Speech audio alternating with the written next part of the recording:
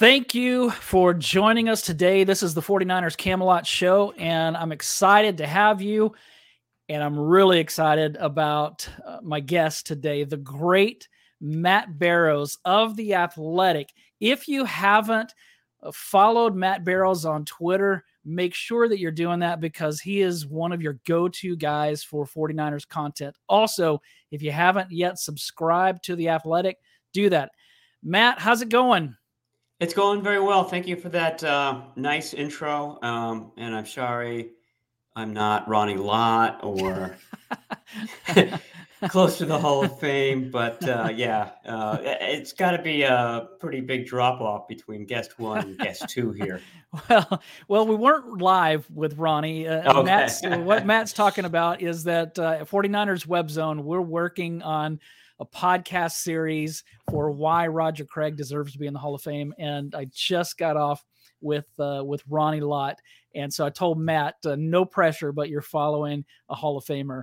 So that's where that is. But hey, like I subscribed to The Athletic a few years ago, and I did it mainly because of you. You're a brilliant writer, and really love reading your stuff.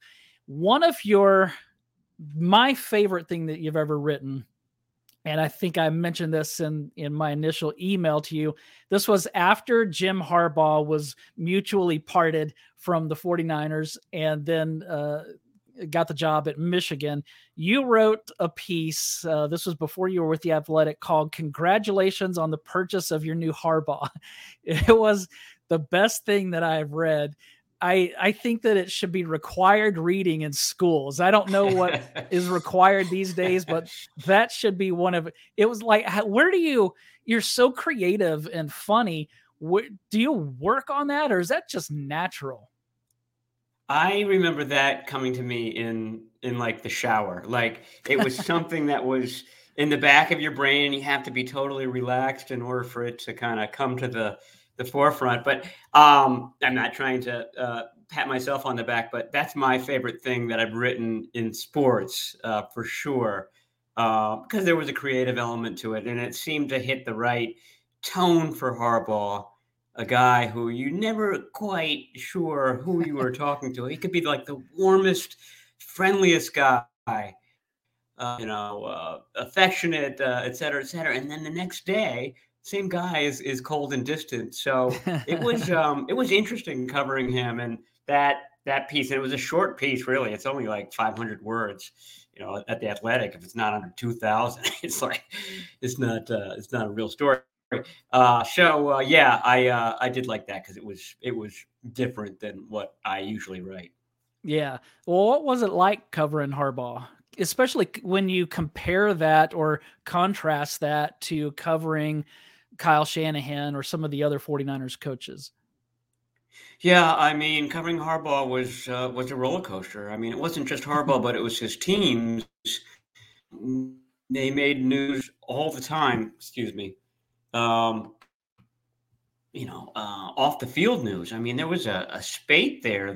They were getting arrested for one alcohol related thing after another. Guns, alcohol. Those were the two big themes of these arrests. So it was fun in that he was a real personality. Mm-hmm. And the blue work shirts, the slogans, "Who's got it better than us?"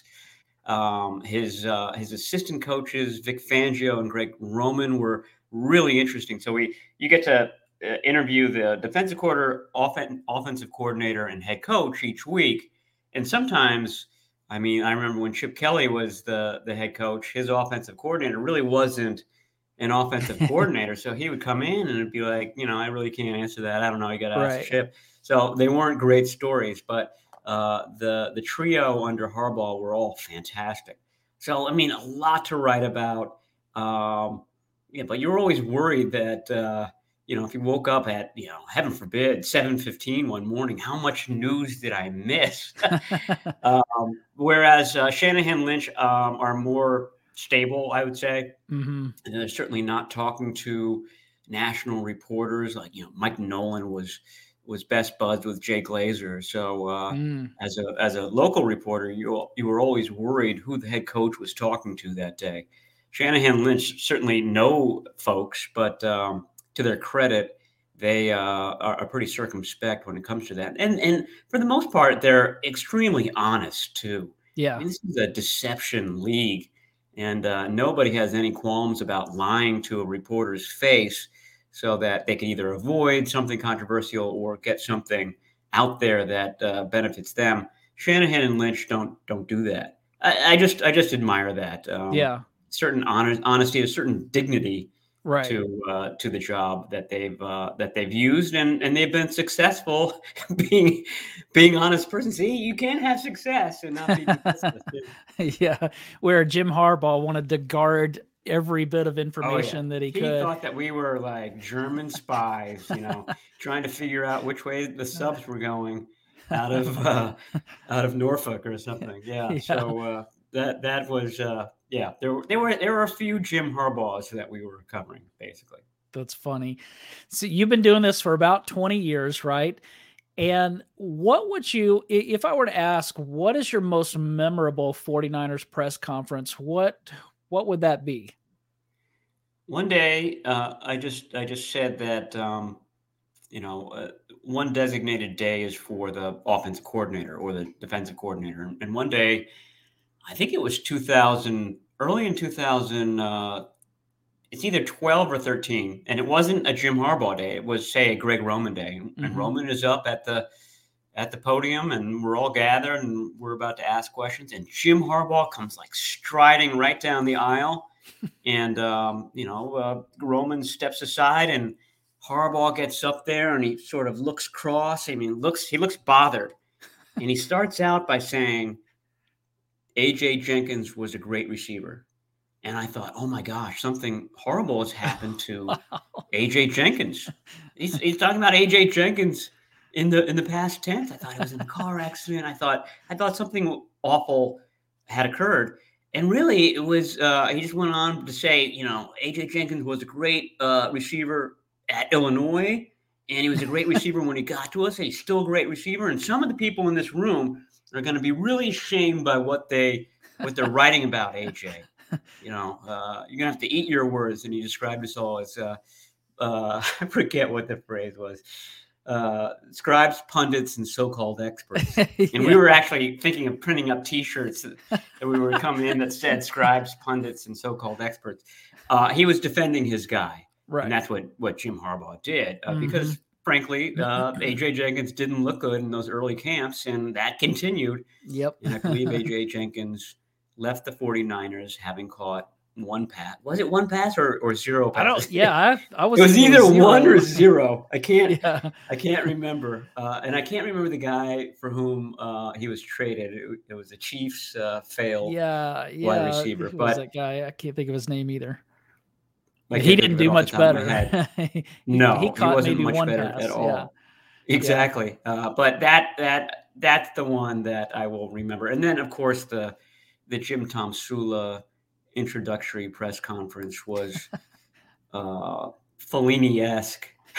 It was theater of the absurd to the point I was sitting next to Matt Mayoko in the audience in the reporters row, and as it was winding down and as everybody was getting up, I said, "Okay, I guess I'll see you here next year at this point." And It was and that I was right. obvious. He was one and done. Wow. Yeah. So how is Joan in payroll? Is she doing okay? I'm not Who sure I've knows ever if put she's eyes even on still Joan in there? payroll. I think she still works there though. Oh That's my wow. guess. Yeah. I those are two memorable ones. When I was thinking about this question and kind of trying to predict which press conference, I thought it was either going to be the Jim Tomsula introductory press conference or the I want winners Mike Singletary press Yes, that was another conference. one. Yeah.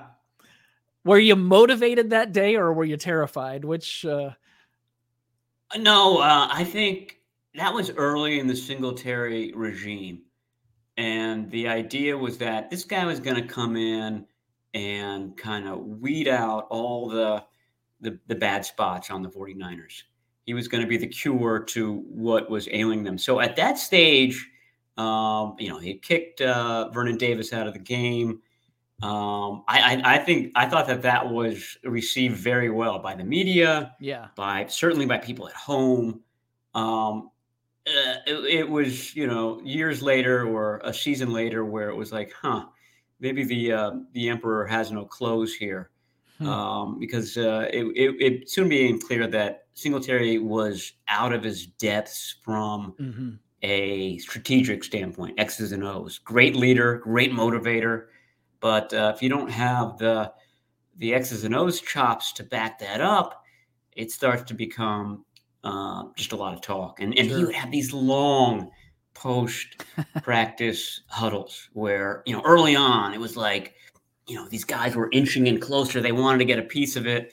They were just eating up every motivational thing that Mike Singletary was saying. But over time, those clumps, those huddles got looser and looser and looser to the point where you had guys that were like 50 feet away, just with hands on their hips, just waiting for them to be over, because I think they got repetitive, and like I said, they weren't Yeah. seeing anything on the field. So if Mike Singletary did the right thing and took the necessary steps and got a second bite at the apple, I think he'd have something. Mm-hmm. I think it'd be really interesting. Yeah. Is he the coach that if there's a coach that you don't want to ask the wrong question to, would he be that one, or would it be Harbaugh? Or certainly we saw at the end of the season that Kyle Shanahan can be in a bad mood as well. But who was that coach that you didn't want to ask the wrong question? Yeah, I guess I'd go with Harbaugh, and there were certain questions that he just didn't want to answer. I mean, injury questions. I mean, think about what a big part of NFL football day-to-day coverage injuries are. He wouldn't answer them. Hmm. How's Frank Gore's knee? He had this peeved look. We don't really answer those questions here. I can't He's get working inside his through body. something. Yeah, I can't get inside his body, or he's working Yeah. through something. But yeah, and he would confront you. I mean, I guess it would be him, but it became so routine that it wasn't like a big hush over the room when it happened, because it basically happened once a week. So I Yeah. mean, if and when Shanahan gets, I call it snippy, he just gets kind of curt, Yeah. and won't give one of his, to his credit, he gets very expansive and revealing answers. Now that's why he's been great to cover, because I think everybody, I certainly have learned more about this sport since he became the head coach. Yeah. Well, and speaking of that, you just got back from the NFL Combine in Indianapolis. Kyle Shanahan was not there. This is the second year in a row that he wasn't at the Combine. Is that a big deal that he's not there? No, I mean, they don't pick until the end of the third round. So if they had the number three overall pick, I would think would be a big deal. But I think this is going to become more and more of a trend. These guys reasoning that they and their staffs can do more real work from the office, which is where they were, looking at these prospects on tape. So sort of watching the combine and then kind of reviewing what they look like on the game film. To me, I used to just love going to the combine. That was my thing. I really loved the draft. And, in the early 2000s when I went, I was like a kid in the candy store. I thought it was fantastic. Now I don't want to go. You're put in a pit. It's literally a pit to interview these guys, and it's a bunch of team reporters yelling, "Did you visit the Falcons? Did you visit the Buccaneers?" You don't really ever learn anything. And then the players have been so coached up on what to say that it all starts to sound really repetitive. So I go to get John Lynch and maybe Adam Peters or somebody like that. Mhm. And then I get out of town real quick, and I'm usually back home to watch the on the field stuff, which I've found is the most kind of valuable, just for me to evaluate these guys. I'm not presuming that I can do that. It's more to get familiar with the names and, okay, this guy's a pass catching tight end. This guy's blocking tight end. Yeah. It's more sort of basic level stuff. Well, the 49ers, as you said, don't have a first or second round pick. They have 3 third round picks. Ease my troubled mind and tell me that they're not going to pick another running back in the third round or a kicker now that Robbie Gould might not be back. Yeah, David Lombardi and I just put out our build a roster item where you can build your whole roster to get under the cap, and you can draft the 10 players. And I toyed with the idea of not having a veteran kicker on it, but I just can't see the 49ers doing that because it would save $4 million or so. Mm-hmm. And when you're looking to finish that 53-man roster, that's valuable money. So I don't think that it happens. I think that they'll kick the tires on these guys. In mine, I ended up having them take Eddie Pinheiro, who's with the Panthers this week and will be a free agent next week. David stuck with Robbie Gould. I think, it's funny because there are a lot of teams that are looking for kickers. There aren't a lot of teams, I don't think, that are looking for the Robbie Gould caliber. I mean, he's 40. He'll be 41 in December. I feel like that's a certain type of team that wants him, a team that really believes that it's going to be, making big kicks in the playoffs. And so when you look at that, there may be 4 teams, the Rams, the Packers, the Cowboys, and the 49ers. The Rams might re-sign Matt Gay. The Packers might re-sign their own kicker. So it comes down really to the 49ers and the Cowboys. So 50-50 proposition at that point. Okay. So I still, the bottom line of all that is that I still think that there's a fairly good chance that Robbie Gould comes back. Okay. That's an interesting take because everything that, and people are basing it off of what he himself has said, but I have wondered if part of that was negotiating, if he's just playing hardball, but certainly that would be great news. Now you mentioned that next week is the start of the free agency period. So Monday begins the legal tampering period. Last season, the 49ers went away from what they normally do, which normally they don't sign the big day one guys. But last season they did when they signed Charvarius Ward. Obviously, they're going to be linked to a lot of guys. They call about everybody. So we expect them to be rumored to sign multiple big name free agents. I mean, they've already been linked to Jesse Bates. But do you actually think that this season they're going to be players for those kinds of guys, or do you think that they're going to kind of go back to what they normally do? I think it'll probably be the latter. I mean, the lesson from this build a roster thing that we did, there's just not a lot of room, and you have to kind of create as much room as you can just to sign not even the Jesse Bateses of the world, but maybe a defensive lineman who costs $6 million a year, which is fairly low when it comes to quality defensive ends, say. So I have a hard time seeing it happen. Certainly Jesse Bates. I just I don't see that at all. But the defensive line is a spot where they've wanted to concentrate in years past. It was a down year despite Nick Bosa's remarkable season. Overall, they weren't quite as good as they were in 2019.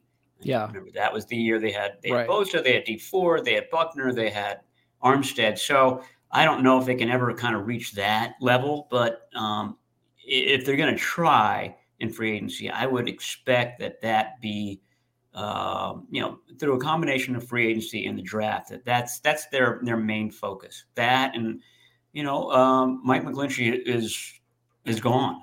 And what do you do at that spot? I mean, that's a tough one because do you sign Andre Dillard or somebody like that who's going to still cost, these are offensive tackles. He's still going to cost $6-7 million. And then I think people are going to realize very quickly that the drop off from McGlinchey to Dillard is big. Yeah. Or do you just go with Colton McKivitz and you try to draft as high as possible an offensive tackle and have that guy compete? So that to me is going to be really interesting. So defensive line to me is really fascinating. Offensive line, offensive tackle is fascinating, and then what they do with this veteran quarterback. And I think Brock Purdy's surgery on Friday is going to sort of inform their decision there. So you mentioned how Dillard is a pretty big drop off from McGlinchey. Is McKivitz or Jalen Moore, are they that big of a drop off as well? We've seen them in such small spurts that I can't say.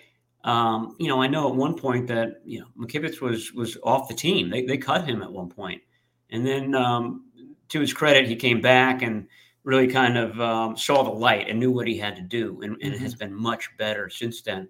But even at that stage, they were like, okay, we think that this guy is a guard moving forward. And there have been some people that have gone through their careers like that, thought of as an NFL guard, but then they are forced to play tackle and they're really good. I mean, I like McKivitz. I don't know Jalen Moore quite as well, but I feel like McKivitz, his strength is that he's unfazed. One of McGlinchey's, I don't want to call it a weakness, but he really would get inside of his head when he would have a bad play. I mean, he's one of these guys who are so responsible that they're so hard on themselves when something bad happens that it can snowball. I think McKivitz is the polar opposite.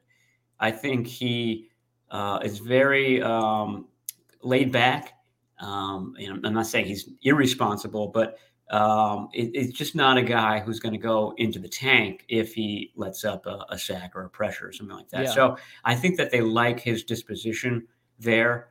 This is sort of a repeat of his college sequence where they were thinking of him as a guard at West Virginia. He had to come in and stand in for an injured senior and rose to the occasion and ended up becoming a team captain and the best guy on the team, and really kind of helped a new coaching regime through a tough transition. So he's sort of got a bedrock type of, disposition persona about him that I think that they like. The question is, does he have the athleticism, the foot speed to duplicate what McGlinchey did? What about Jake Brendel? Do you think they bring him back and along with Daniel Brunskill, or you think both of those guys will end up somewhere else? I mean, it depends on the interest that they receive elsewhere. The Texans just signed a center, Quisenberry. I couldn't tell whether that's good news for the 49ers and Jake Brendel, or whether Quisenberry is sort of like a Brunskill type of guy, a guy you want on your team just in case there's an injury. So they could still come in hard after Brendel. I mean, if one of these teams comes in hard after any of the 49ers guys, they're gone. Yeah. I just don't think the 49ers can get into bidding wars over anyone. They're like with Jimmy Ward, they're banking on the safety market being soft. And they're probably going to, be right on that, because it often is. So, once the Jesse Bates of the world are taken, then that market has tended to just flatline. And Ward may find that he's getting equal money to be a nickelback here and, is on a much better defense. And John Lynch is trying to convince him that, you actually touch the ball a lot more often as a nickel cornerback, despite playing 75% of the snaps versus 100% snap safety. So maybe that campaign is starting to get to Jimmy Ward, and he's seeing the light there. I think that would be a really big re-shining if they can get him. Yeah, that would be huge. Well, you mentioned defensive line, right tackle, veteran quarterback.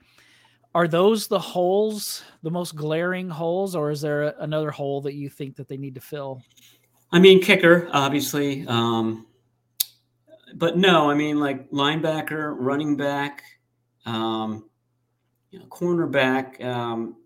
I think if they're able to sign Emmanuel Mosley, I think that's you probably want a little bit more reassurance there, but Diamador Lenore did enough. I thought Samuel Womack, showed something as a rookie that you can say, okay, in year two, this guy's going to be that much better. So I think they're good there. I mean, they've the last couple of drafts, they've drafted a lot of cornerbacks, they've drafted a lot of running backs, they've drafted a lot of guards or guys that could play guard or center.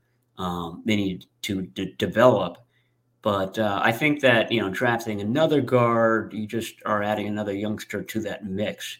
They also have uh, Jason Poe in the mix too. That they're another guy that they're quite eager to see as far as a year two leap. So I feel like all these positions could be better, but those are the ones that are pretty stable right now.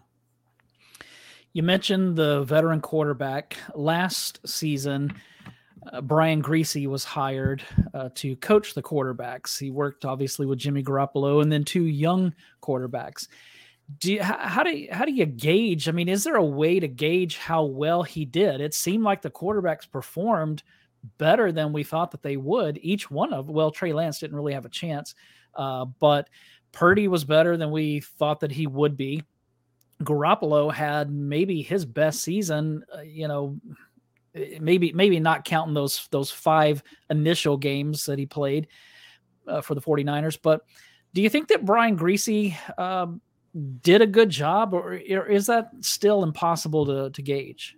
Yeah, it's hard for me to gauge. I mean, as you noted, you can gauge it from how well the quarterbacks did, especially the young quarterbacks who are working the most with these guys. And I'd throw Clay Kubiak into that mix. He's the assistant quarterbacks coach, and he's that group is always together on the field. So yeah, I mean, I think they did a great job. I think that they were scared that Griese might not come back, and I think they were very relieved when he ultimately did. So I think that kind of tells you everything you need to know. If it wasn't working out, I mean, and there was a good chance that it was a bit of a risk. The guy never had coached before, right? And coaching is different. I mean, John Lynch went from broadcasting to GM. That's a different animal than going from broadcasting to coaching. Coaching is a grind. It's blue collar stuff. It's up early in the morning. It's repeating the same things all the time. It not quite the glory, I think, of working in the front office, working at the top of the front office. The fact that he's coming back, I think, can only be interpreted as a big W for the 49ers. Yeah. Do the 49ers still believe in Trey Lance? Yeah, I think they have to believe in Trey Lance. I mean, he's going to be the guy throughout the spring, throughout the summer, probably throughout September. And the hope is that all those repetitions, all that opportunity is going to get him going, get him on the roll that everybody thought that he could reach. I mean, he was always about potential, and I know people look at him being drafted 3rd overall and you expect, okay, 3rd overall, all the resources that they gave up to get him, he's got to be good, from jump. But the 49ers never thought that. And I'm not saying that they don't deserve any criticism for this approach, but they thought that, okay, this guy has got all the foundational pieces that we're looking for. He's smart. We like his processing. He's big. He's got a big arm. We like his character. This is what we want. And if we can afford to bring him along slowly, we can turn him into a magnificent quarterback. And they did. And it's still being brought along slowly. And that's the frustration from everybody. But I think that there's an opportunity to hit the accelerator this off season, and he's ready for it, and he should be healthy. It hasn't been bad play that's torpedoed Right. Trey Lance's career. It's been injuries. Mm-hmm. And that's the main concern in the building, is that this guy's gotten injured a lot. The finger in the preseason of his rookie year, the knee after his first start his rookie year. There may have been another one in practice I've heard about. It wasn't major, but, still kind of things that, you want that arc to be a steady rise. Right. It's been jagged to this point. So that's the big concern. My question, and the one that is really going to piss Shanahan off as he's asked this throughout the offseason, is, do you alter your approach with Lance? Do you make him less of a running quarterback to minimize those injury risks? Because the two big ones that he's had, the ankle and the knee, were both on runs. Right. And he still thinks that he's playing JMU, and he's going after a 155-pound safety. And really, these guys are 250, and he's not going to win those battles. Yeah. At 49ers Web Zone, I do during the season, a weekly mailbag. When it's the off season, it's a every other week thing. I know that you do one at the Athletic. And so I'm guessing you probably know full well what this is about, but I get so many questions or statements about how Trey Lance is a bust. And I've argued till I'm blue in the face. In fact, in our latest mailbag, which was last week, I said that I feel like I'm in the movie Groundhog Day. It's like the same thing over and over again. There's no way we can call him a bust at this point. But one of the things that concerns me is that at the Combine, John Lynch seemed to talk like the 49ers have already in their mind have made Brock Purdy QB1 if he's healthy. And then he said something to the effect, and I don't have the quote here, but he said something to the effect of what Trey Lance needs is to stay healthy. He needs reps, and we have to figure out a way to get him that playing time. And considering the situation they're in with Brock Purdy, that just struck me like, man, are they really in it? Because I've been one of the ones saying, yes, they still believe in him. But am I reading too much into that, or did you kind of take it in a similar way that maybe they're just so in on Brock Purdy that they're not quite as sold on Trey Lance? Well, I mean, Purdy has shown it. I mean, he went on a 7-game winning streak. He fought through that oblique injury, and I mean, there was just a lot of impressive things about what Purdy did. I mean, and I think if he hadn't gotten hurt, he would certainly be the number one quarterback going into this offseason.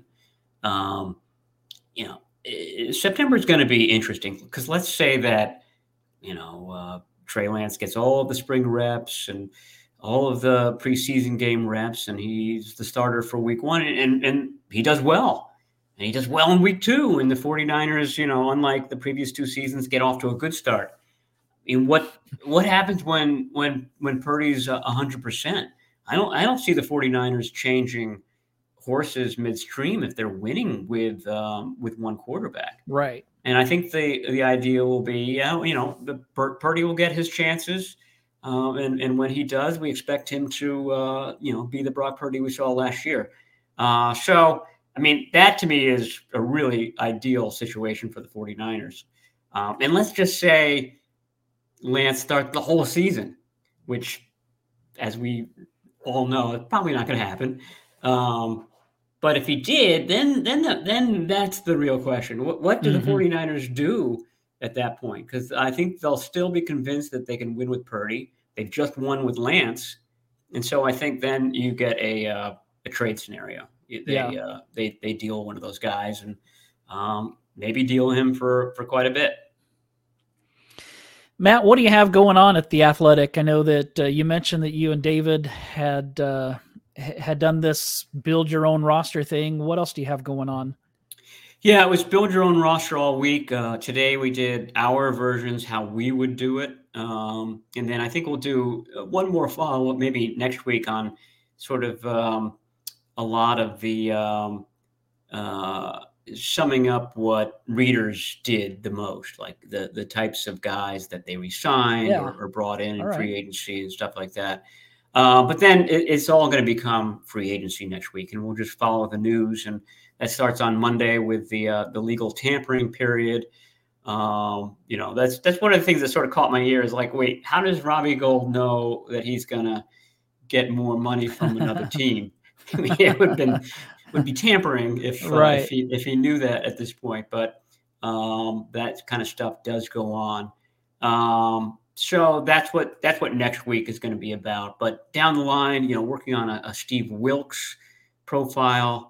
I talked to Ron Rivera at the Oh, combine. nice. Very very close friends, associate of Hmm. longtime associate of Wilkes, and I think people are going to really like him. He's just a solid guy, a good leader.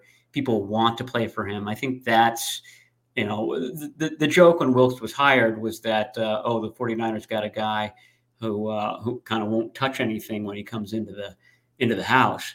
And I think that's true. Kyle Shanahan likes the scheme, likes the players, etc. But he also wanted somebody that will inspire them. I mean, that was the real D'Amico Ryans magic, is that those guys wanted to play for him. They were like brothers. They were like family. And I think Wilkes maybe more as a more of a father figure guy, but I think you have the same. At least that's what I'm getting from the folks in Carolina, is that he was somebody that that team, which is we all know was at the bottom in Yeah. week 5. I mean, Yeah. that was a team destined not to win another game that year.